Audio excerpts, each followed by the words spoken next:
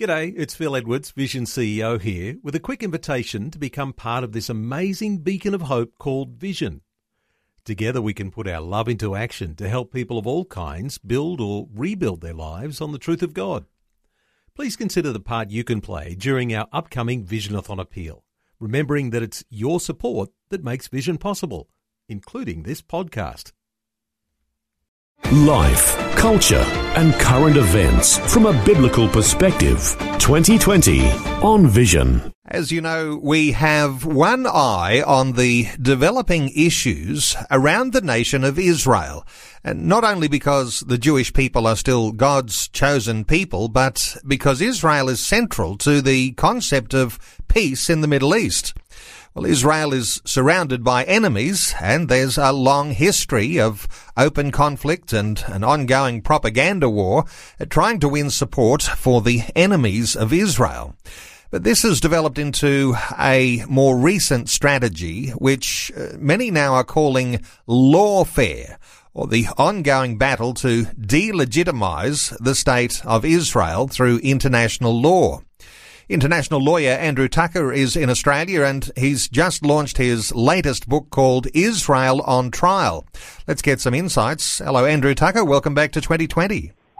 Thank you, Neil. Good to be with you. Andrew, you just had a launch of your new book here in Australia. Overseas, came out middle of the year, but a special launch in Australia with Fred Nile. How was that?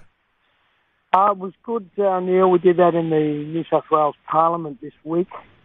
And it's important because it's a message which needs to get to our government leaders. It's about the way that our governments are treating Israel. And we feel this message needs to get to the heart of our nation. So I was excited about that.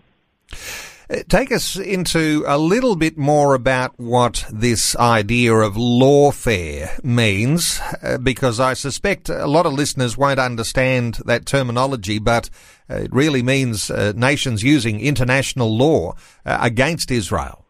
That's correct. You know, Israel was established in May 1948, and it was a miracle, really, because a window of opportunity was given after the First World War to re-establish the Jewish homeland.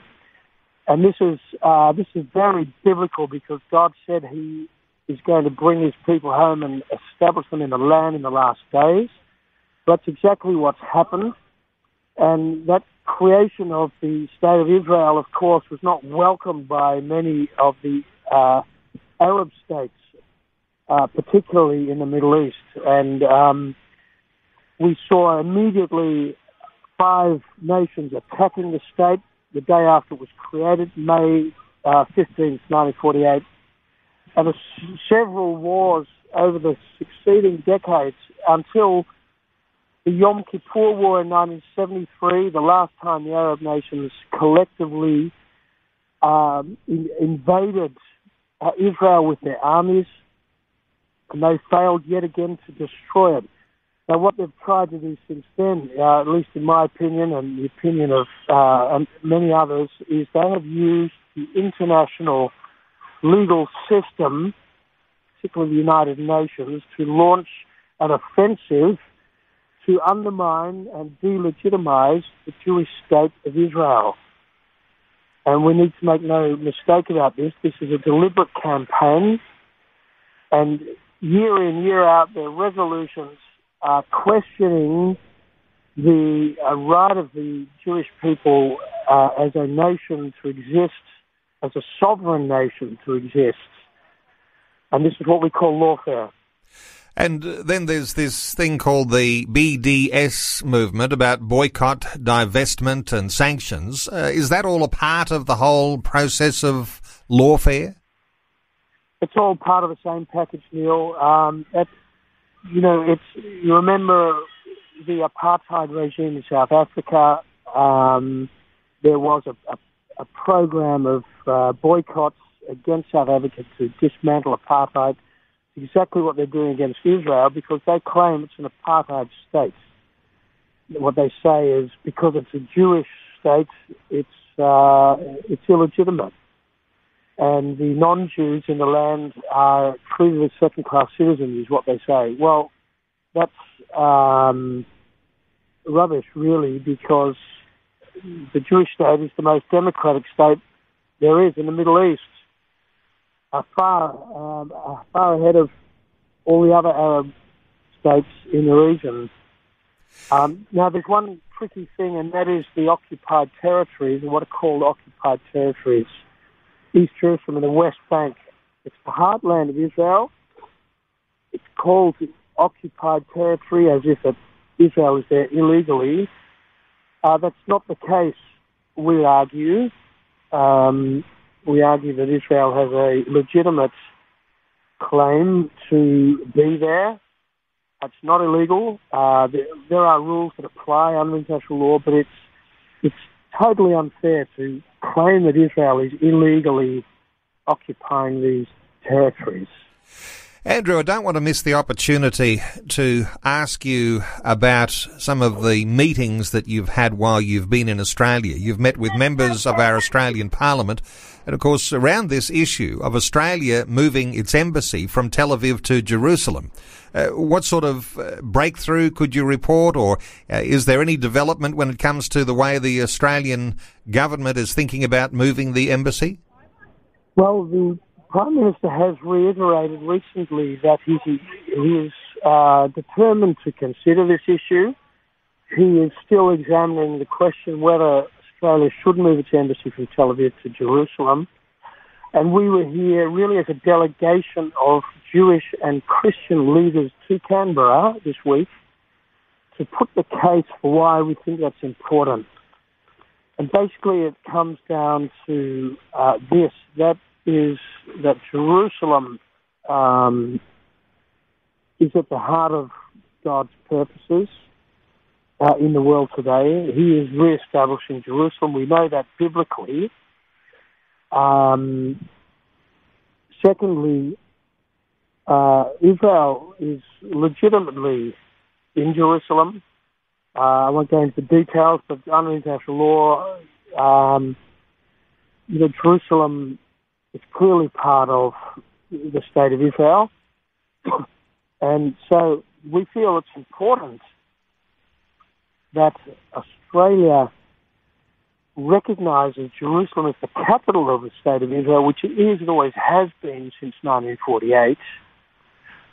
And it's time to reaffirm our alliance with the Jewish state of Israel because it's important for us to be allied to the only real democracy in the Middle East. And I think we need to send this signal time and again to the world that we support the reconstitution of this Jewish state, which is a blessing to all the non-Jewish people. Mustn't forget that. The Jewish state is not exclusively for the Jews, it's for all people. And we believe that cooperation with Israel and with the Jewish people is the answer to peace, not dividing, not separating, as we're seeing happen at the moment. Well, Andrew, ever since the United States moved its embassy from Tel Aviv to Jerusalem, there's been an international outcry, and you could even reflect intimidation that's coming from Muslim neighbours about whether Australia moves the embassy. What are your thoughts about the value to a nation like Australia in actually doing that physical process of moving the embassy from Tel Aviv to Jerusalem? Well, I think the intimidation is exactly the word, and it's no more or no less than that. They always do this because they dispute. They don't just dispute Jerusalem; they dispute effectively the existence of the Jewish state. Let's not forget there are over 20 Islamic states that don't even recognise that Israel exists. There's no diplomatic ties. There's no recognition because they don't recognise the existence of the Jewish people as a nation. So I think that's unacceptable. Secondly, there's a spiritual dimension to this, and that is namely that nations that stand with the Jewish people especially in the end days, will be blessed. And I don't say that lightheartedly, I mean it very seriously. There is a blessing for this nation in standing for the right of the Jewish people to be in Jerusalem, because this is God's work in these days. He's preparing his kingdom. And I know it's very political, but I think it's very real, and it's time for our leaders to take that step and not give in to the intimidation. Andrew Tucker, for people who are listening to our conversation today and wondering about how they do something that's practical and effective, what are your thoughts for what listeners might be able to do to help the process of the Australian Embassy moving to Jerusalem?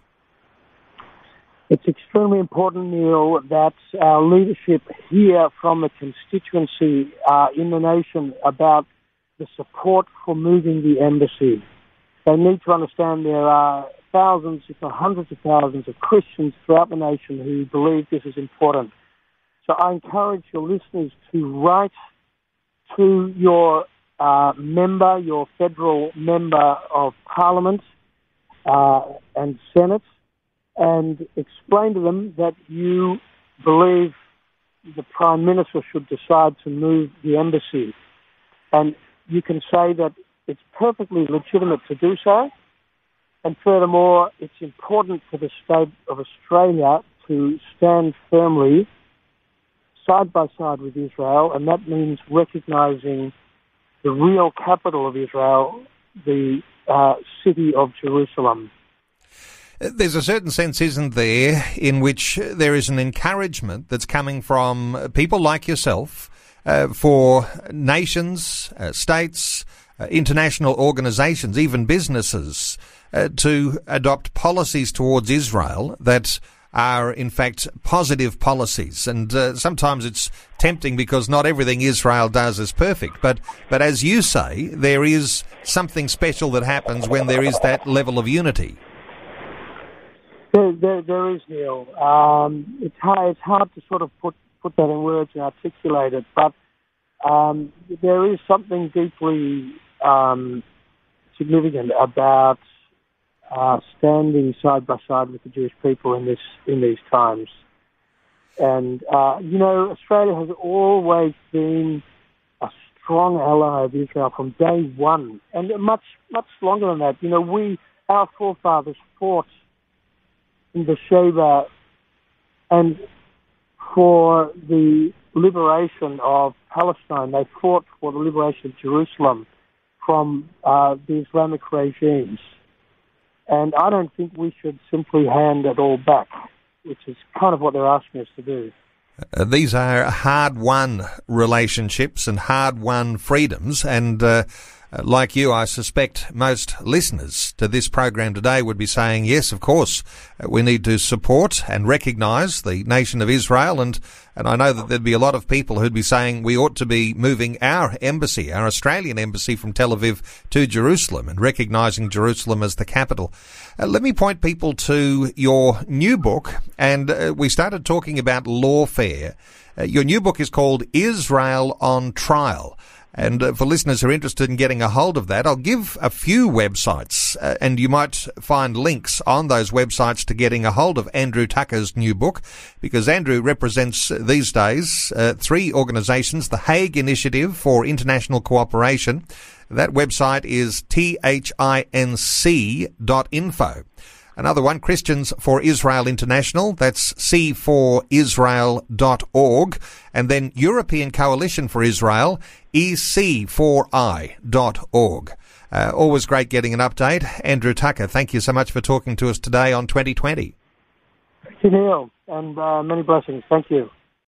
Before you go, thanks for listening. There's lots more great audio on demand, or you can listen to us live at visionradio.org.au. And remember, Vision is listener supported. Your donation, large or small, will help us continue connecting faith to life for hundreds of thousands of people across Australia and around the world. Learn more or donate today at visionradio.org.au.